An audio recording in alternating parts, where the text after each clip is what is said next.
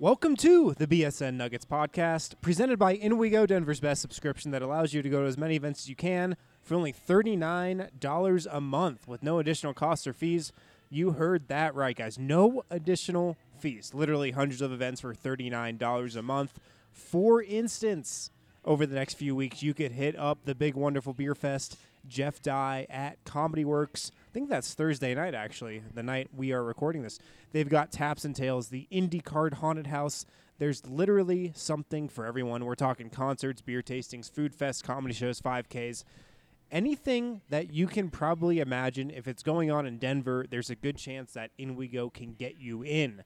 Here's where it gets good for BSN listeners. We've partnered with InWeGo to give you guys a great deal. So if you go to inwego.com/BSN or download the app for free and use promo code BSN50 when you subscribe, you're going to get 50% off your first month.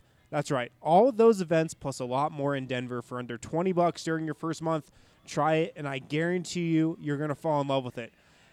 So again, go to inwego.com/BSN or download the app for free and use promo code BSN50.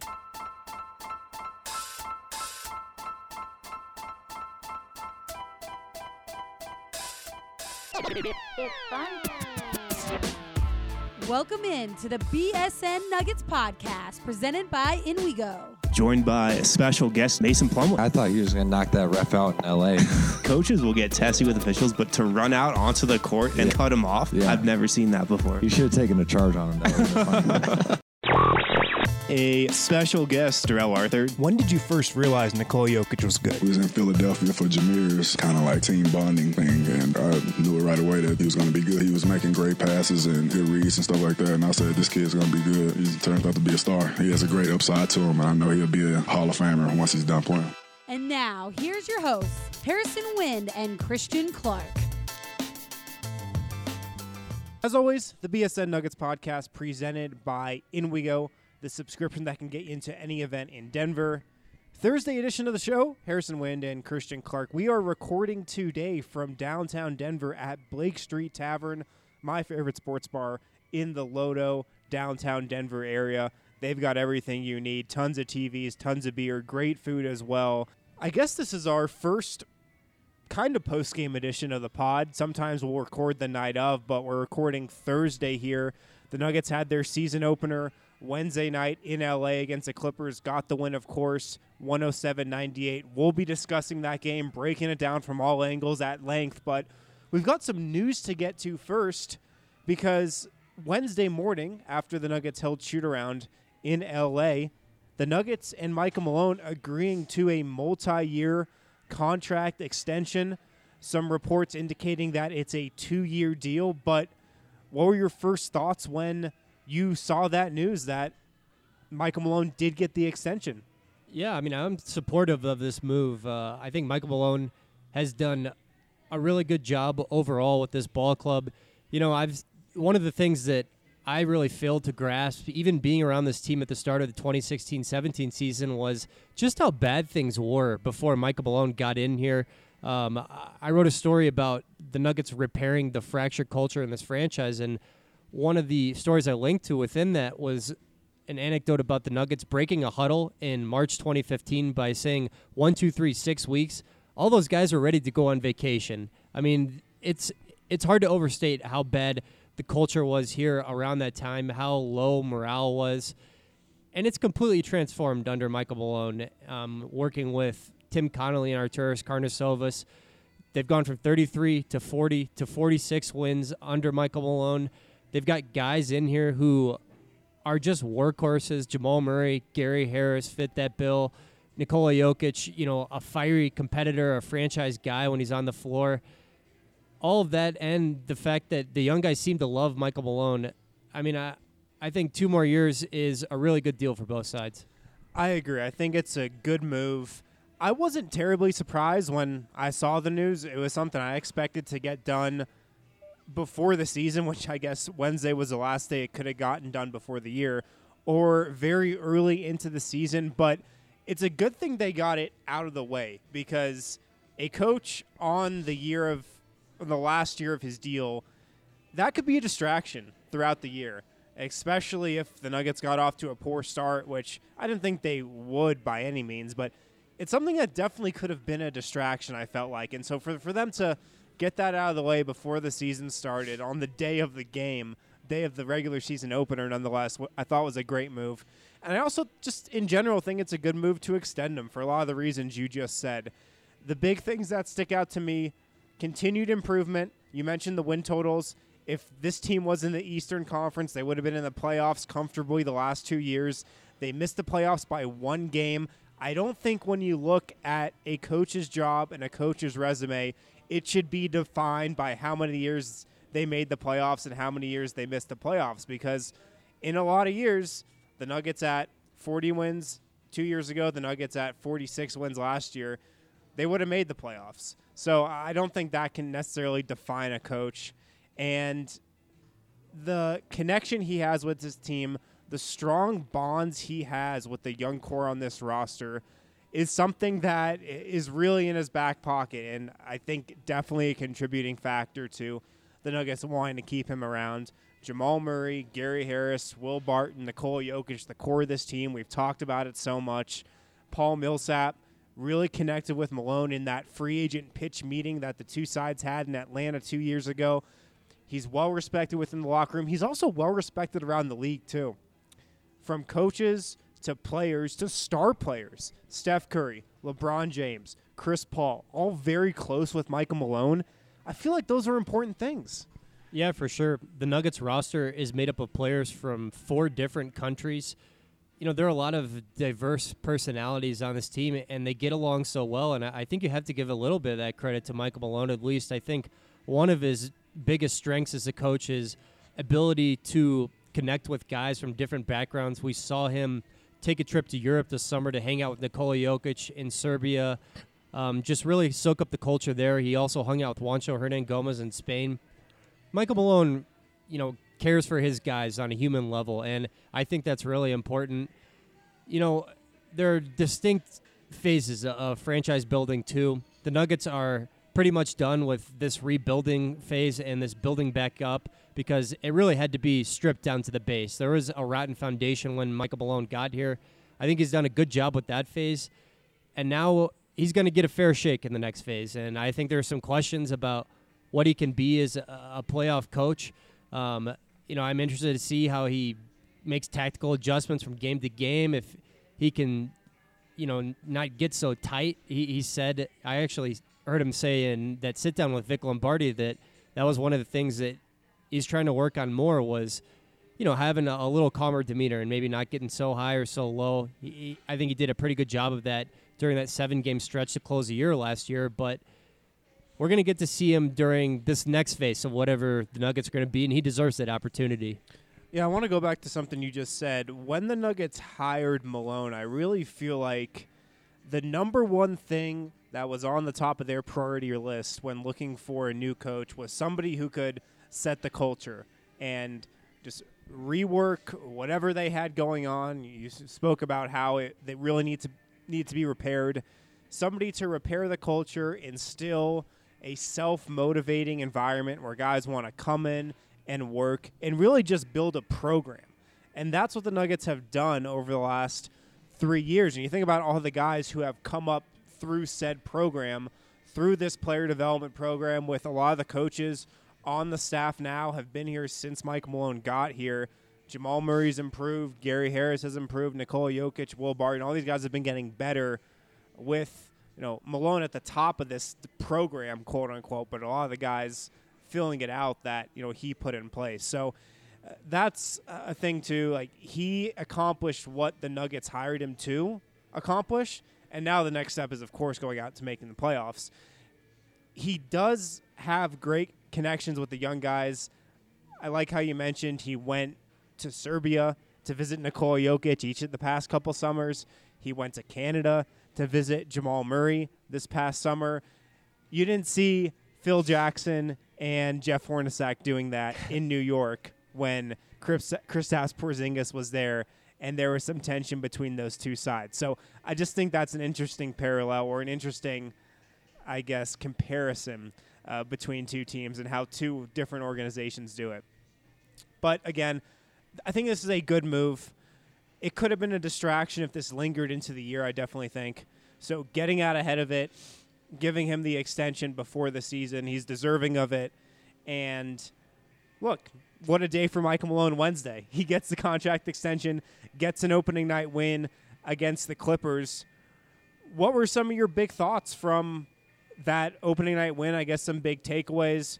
We'll touch on the offense, the defense, of course, the lineups too, but winning an opening night game on the road I don't think is necessarily the easiest thing to do in the world.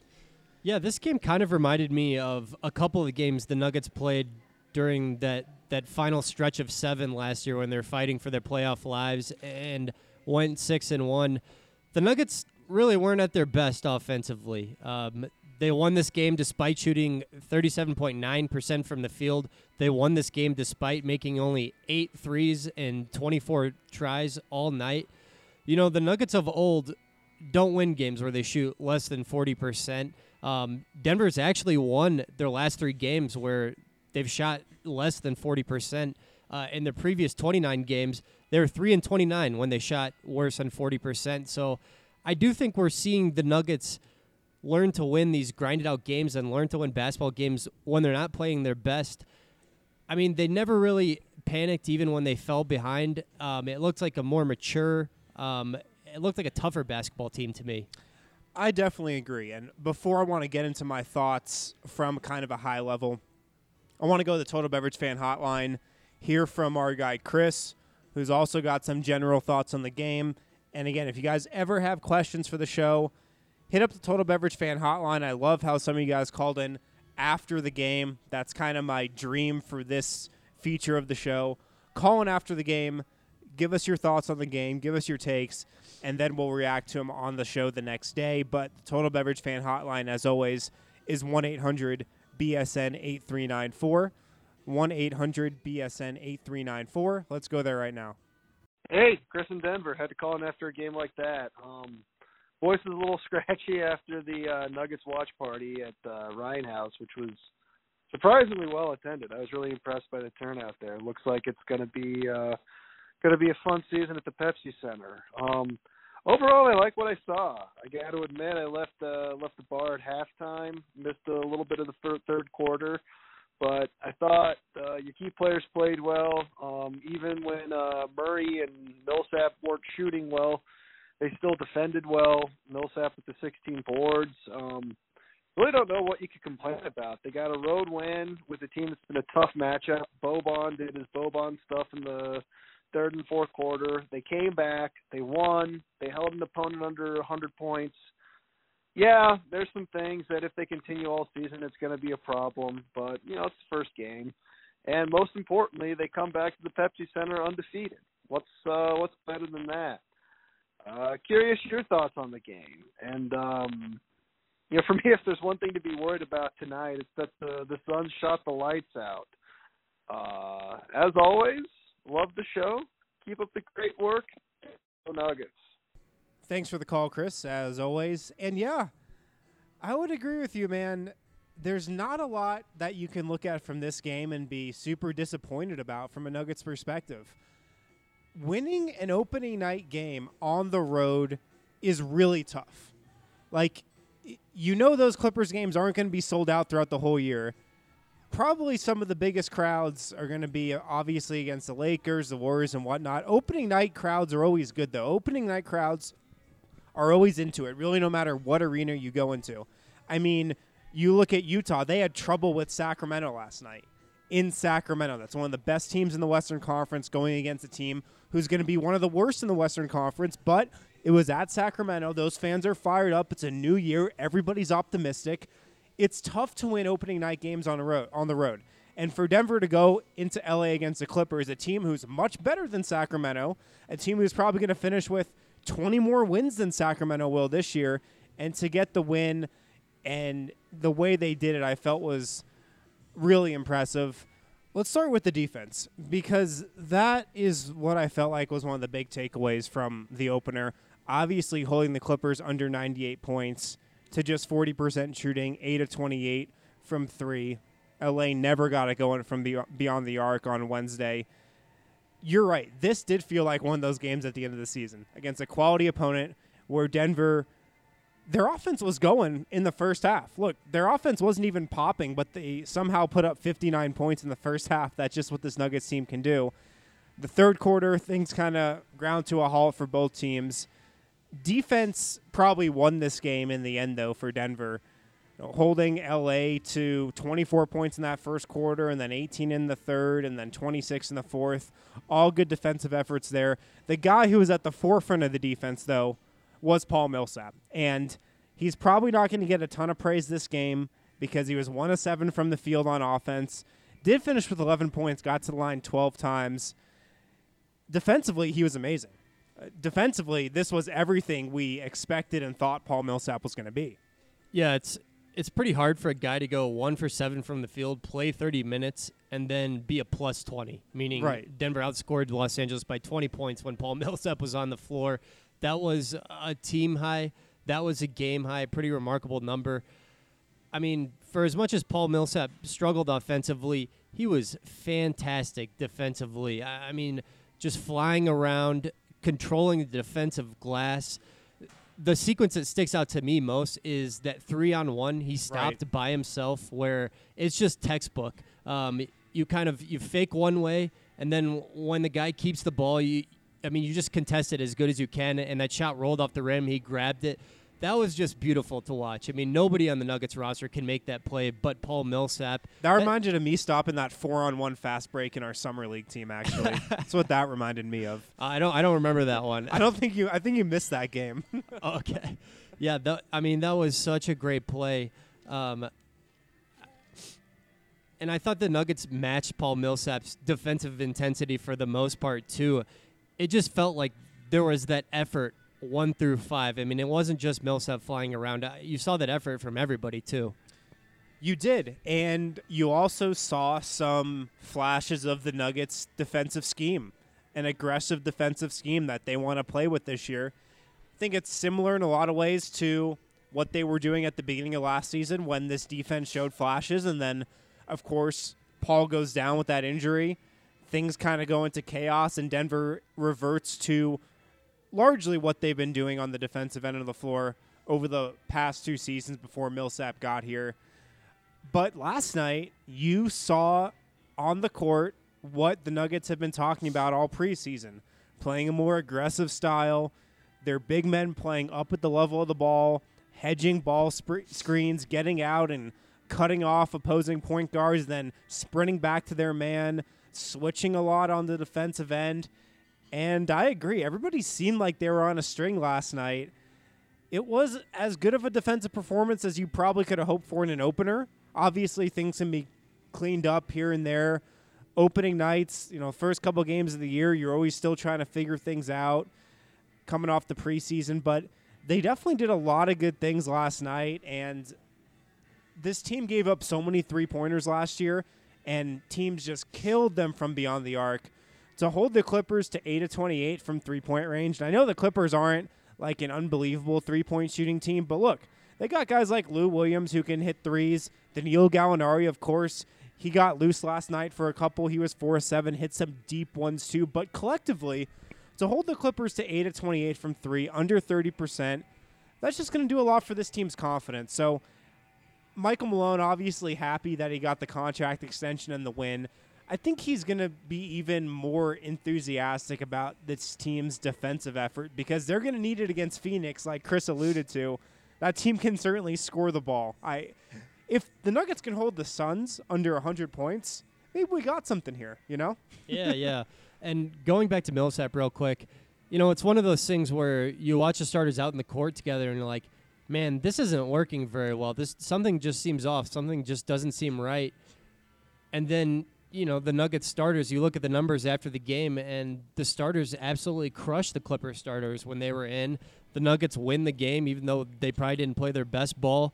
Aesthetically, it might not look that pleasing right now. They'll probably look a little bit prettier as the season goes on. Only thing that matters is the wins.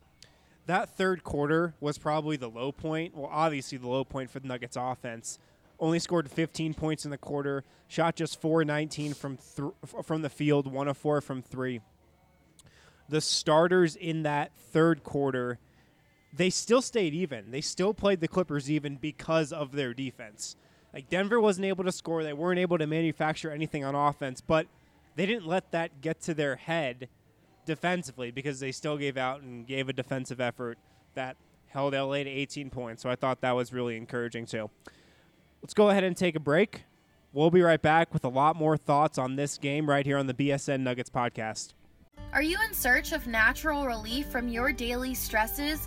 Well, Strava Craft Coffee is a CBD-rich, hemp oil-infused coffee that is non-psychoactive, helps reduce pain naturally, keeps those coffee jitters away, and so much more. I started drinking it because I have degenerative arthritis, and I would prefer to drink coffee that has natural ingredients in it for healing, and this coffee treats the inflammatory process that happens from having degenerative arthritis. That was Robin. She's been drinking Strava Craft Coffee every day for months now, and she is so happy with the results. I would recommend it to America, to everyone, because it is a fantastic product. It delivers. It does what it says it's going to do, and it's amazing.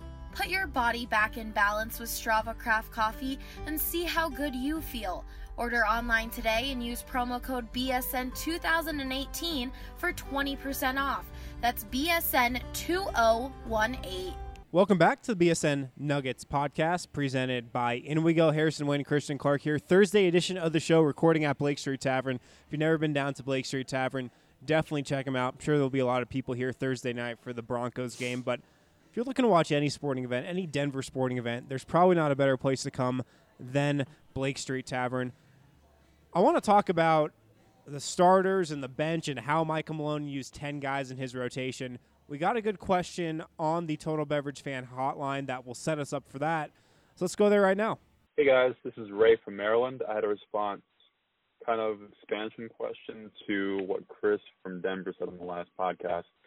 He asked about the minutes rotation and about how Mike Malone is really a fan of his 8 guys and how it might be possible or not possible to get to that 10th, 11th guy on a night-in, night-out basis. And I do think there is a school of thought that can have its advantages. If you look at George Karl, he often ran, into that 9, 10, 11 guys, and that allowed us to run at a pace that was really high. But definitely had its drawbacks in the playoffs when you really want to when you need to win one game. Of course, that is something that you might prefer. Who do you two think really finds the right balance here? I personally feel like it's usually best to start off the season with a longer bench, start off the season with 10, 11 guys, and maybe shorten it up as you get towards the playoffs and into the playoffs. But I definitely think early on you want to give those deeper guys an opportunity to get into rhythm so that if you do need them, they can come out and produce for you. Thanks, and I always appreciate the work. Bye. Thanks for the question, Ray, and I know you called in before the game, but this is perfect because this is exactly setting us up for what we want to talk about here. It's funny, I asked Michael Malone about what his rotation would be on Tuesday, or maybe that was Monday. I think it was Monday before the team practiced Tuesday and then flew out to L.A. Tuesday afternoon, about what his bench rotation would look like if he had an ideal amount of guys that he wanted to have in his rotation. And he pretty much told me that he doesn't think it's possible to play 10 or 11 guys on a night-to-night basis. Lo and behold, 48 hours later against the Clippers in the opener, the Nuggets trot out a 10-man rotation. And, I'm actually fine with it. I think a 10-man rotation is fine for this team, especially like what Ray said. I agree with him. Early in the year, I think it's fine to have an expanded rotation. As the year goes on, if you hit some bumps on the road, you can whittle it down. Obviously, in the playoffs, you probably want to play 8 or 9 guys at the most. But in the regular season, it's so long. 82 games is so long. There's going to be injuries no matter how young this Nuggets team is, no matter how many minutes Jamal Murray and Gary Harris and Will Barton can play without getting tired. I do think there's a way you can save those guys a little bit by playing a 10-man rotation. And look, if the bench plays like it did in the regular season, plays like it did opening night for these next couple months, I think a 10-man rotation is possible. It does seem like that group has some pretty good synergy together. So I'm not opposed to a 10-man rotation. I was surprised when I saw it Wednesday, especially because what Michael Malone had to say at practice regarding the difficulties in playing that many guys. But if you're going to play 10, if you're going to kind of do hockey subs and have that bench line up on the floor together for a couple minutes at the end of the second quarter, a couple minutes at the end of the first quarter, a couple minutes at the beginning of the second quarter, and then the same thing in the third and fourth quarter, is that the worst thing in the world?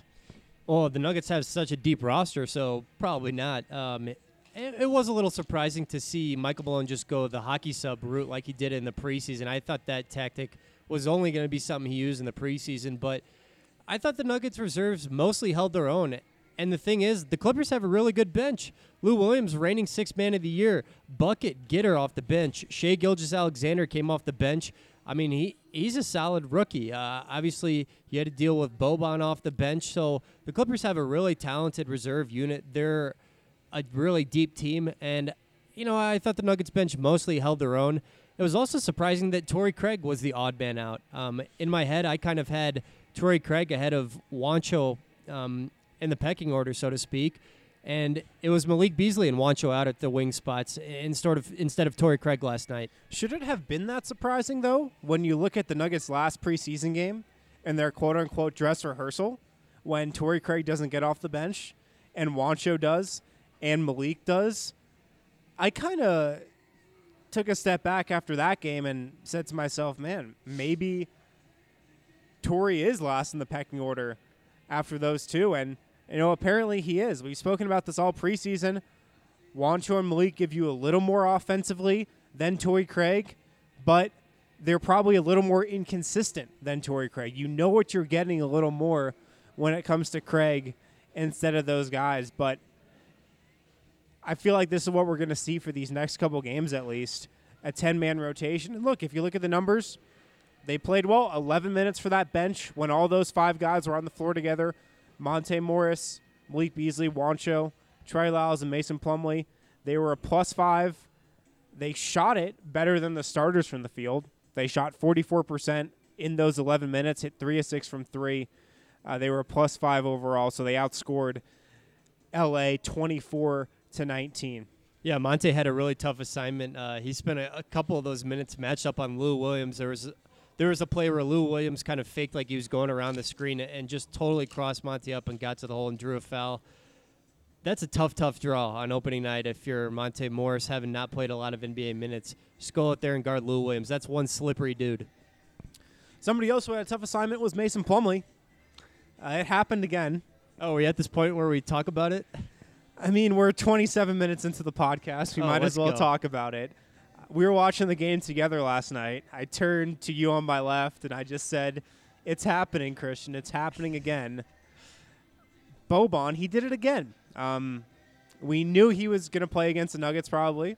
We probably had a good idea that he was going to kill the Nuggets again. And the rim. Why is it in your mind that Denver can't stop this guy?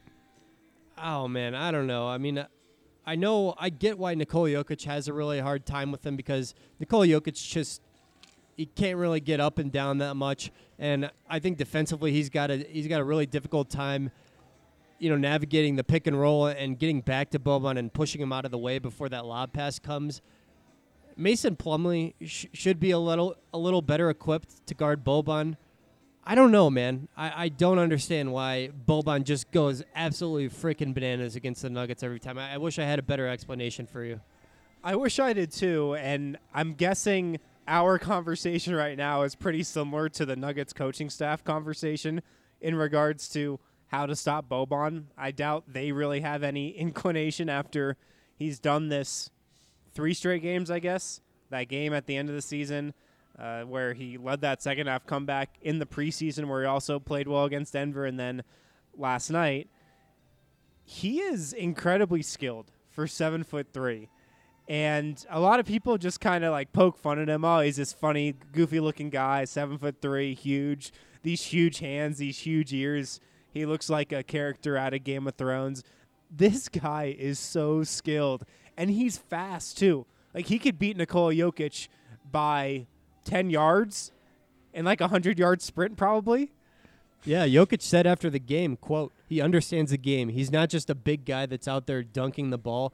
When Nikola Jokic gives you the stamp of approval that you can think the game, you can think the game. He can shoot the ball from the line. He's like a career 80% free throw shooter. He's got an amazing touch. Like, those little 5-footers, it's not the easiest shot in the world. It's a lot more difficult than a point-blank layup. Like, you got to have the right trajectory. You got to swish it. He knocks those down every time. I maintain, if you could find a way to get Boban on the court for 20-plus minutes a night, he'd be a dominant player in this league. He already is when he plays his 10 minutes a night, 15 minutes a night. I think he had 4 and 1s last night. 4. Yeah, Denver had no way to stop him. And, yeah, he broke the rim last night. I can't remember the last time a player did that. Yeah, it was right around the time that Boban broke the rim when it looked like the game was slipping away from the Nuggets a little bit. They were down 6 points with 5 minutes to go.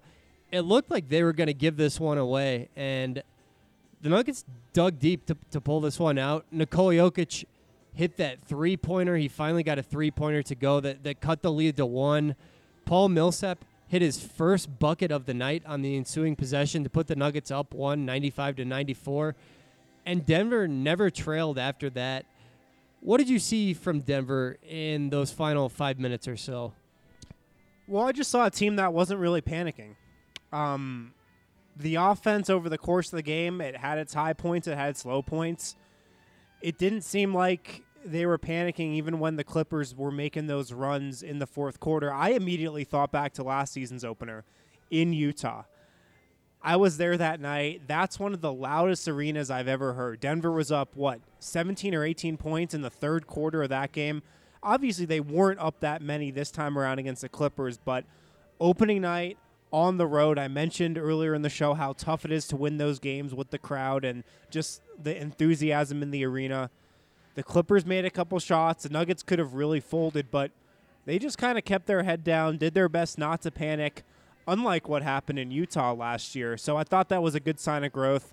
And the other part that was another big takeaway for me was Gary Harris, how he's hit a number of clutch shots throughout his career with the Nuggets. You think back to last year, maybe the biggest shot of last season against the Thunder, that game winner on national TV off that inbounds play, that beautiful pass from Jokic.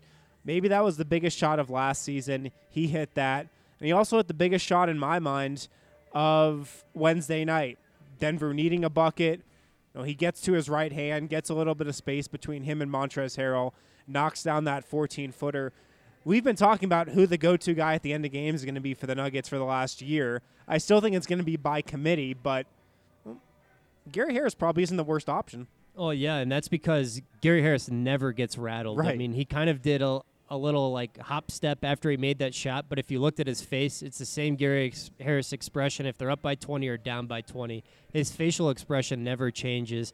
It's funny to go back and look at that still photo after he hit the game winner over KC. Same look on his face. I think that's one of the reasons why Gary is pretty good late in games is because he's just able to stay cool under pressure. He's gotten so much better at getting his own shot. He did a number of tricky pull-ups, and his handle has gotten so much better, too. He had a nifty between-the-legs move last night. I mean, Gary just only seems to get better, and he's such an important part of this team. He had 8 points in the fourth quarter. Paul Millsap also had 8 points, and we've seen Paul throughout the last year. He might struggle over 3 quarters, but it just seems like the ball kind of finds him in fourth quarters. I don't know if that's the Nuggets wanting to get the ball in his hands from a coaching perspective. I don't know if that's the players being like, hey, we got this 4-time All-Star on the floor who's been through countless close, high-leverage games and playoff games before. Let's get him the ball. But the ball always seems to find Paul Millsap in fourth quarters, and he hit his one field goal of the night. What was it, that runner from kind of the gray area on the baseline in between the paint and the three-point line, just like a mid-range runner.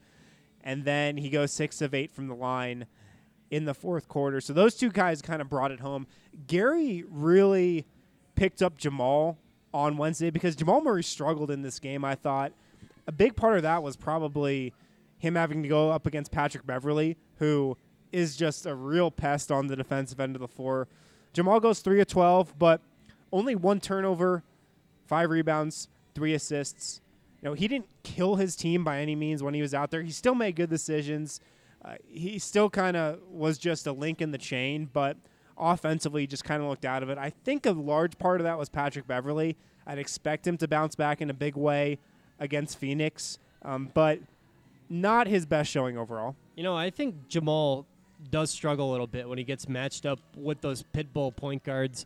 Jamal Murray is not really your natural classic pure point guard, and that's fine in most situations for the Nuggets, but I do think that Jamal could stand to tighten up his handle just a little bit so that when he's playing the Patrick Beverleys of the world, the Chris Pauls, then, he doesn't get a little bit flustered. He's got the confidence to just go by them with ease. Phoenix is going to be a great opportunity to bounce back because who'd they start the other night? Isaiah Cannon at point guard?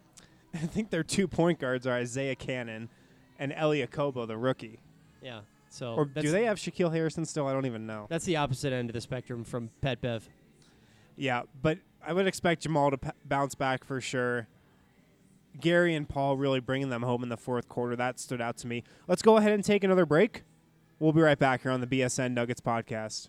The biggest benefits of CBD are cognitive, are neuroprotection, neuroregeneration, anti-inflammatory, and then a lot of the most common situations that people are taking it are for pain. That is Arthur Jaffe, a former CU Buffs football player and founder of Elixinol, a Colorado-based company focused on providing the highest quality of CBD oil and hemp extracts in the world. Like Arthur mentioned earlier, CBD has significant medical benefits and isn't limited to just athletes. Everyone can take it, from adults and children to even your dog. I wished I would have learned about it, or that it would have been more prominent at a younger age to potentially have given my father a significant opportunity to fight prostate cancer, which ultimately took his life when I was 13. I really think that it would have helped him. Arthur and the folks over at Elixinol's mission is to educate, inspire, and empower others to live naturally healthy, happy lives. To learn more and join the CBD conversation, check out elixinol.com. Welcome back. Thursday edition of the show. Harrison Wind and Christian Clark at Blake Street Tavern. Let's talk about Nikola Jokic's night. That's kind of how we wanted to wrap up today's show. I'd say a quiet night for Jokic, but of course he still goes out there and puts up 21 points, 8 rebounds, and 5 assists. Maybe this is crazy, but the most impressive part of Nikola Jokic's night might have been his defense, I thought. I spoke about the aggressive defense earlier in the show, how what the Nuggets have been talking about all training camp and all summer really showed itself in Game 1. Nikola Jokic was a big part of that. Obviously, Paul Millsap will steal most of the spotlight there, and deservingly so. Paul finished with a block and altered many others throughout the night. But I thought Nikola Jokic was really good on defense, just in terms of hedging ball screens and then sprinting back to his man, recovering, helping teammates, picking up rotations.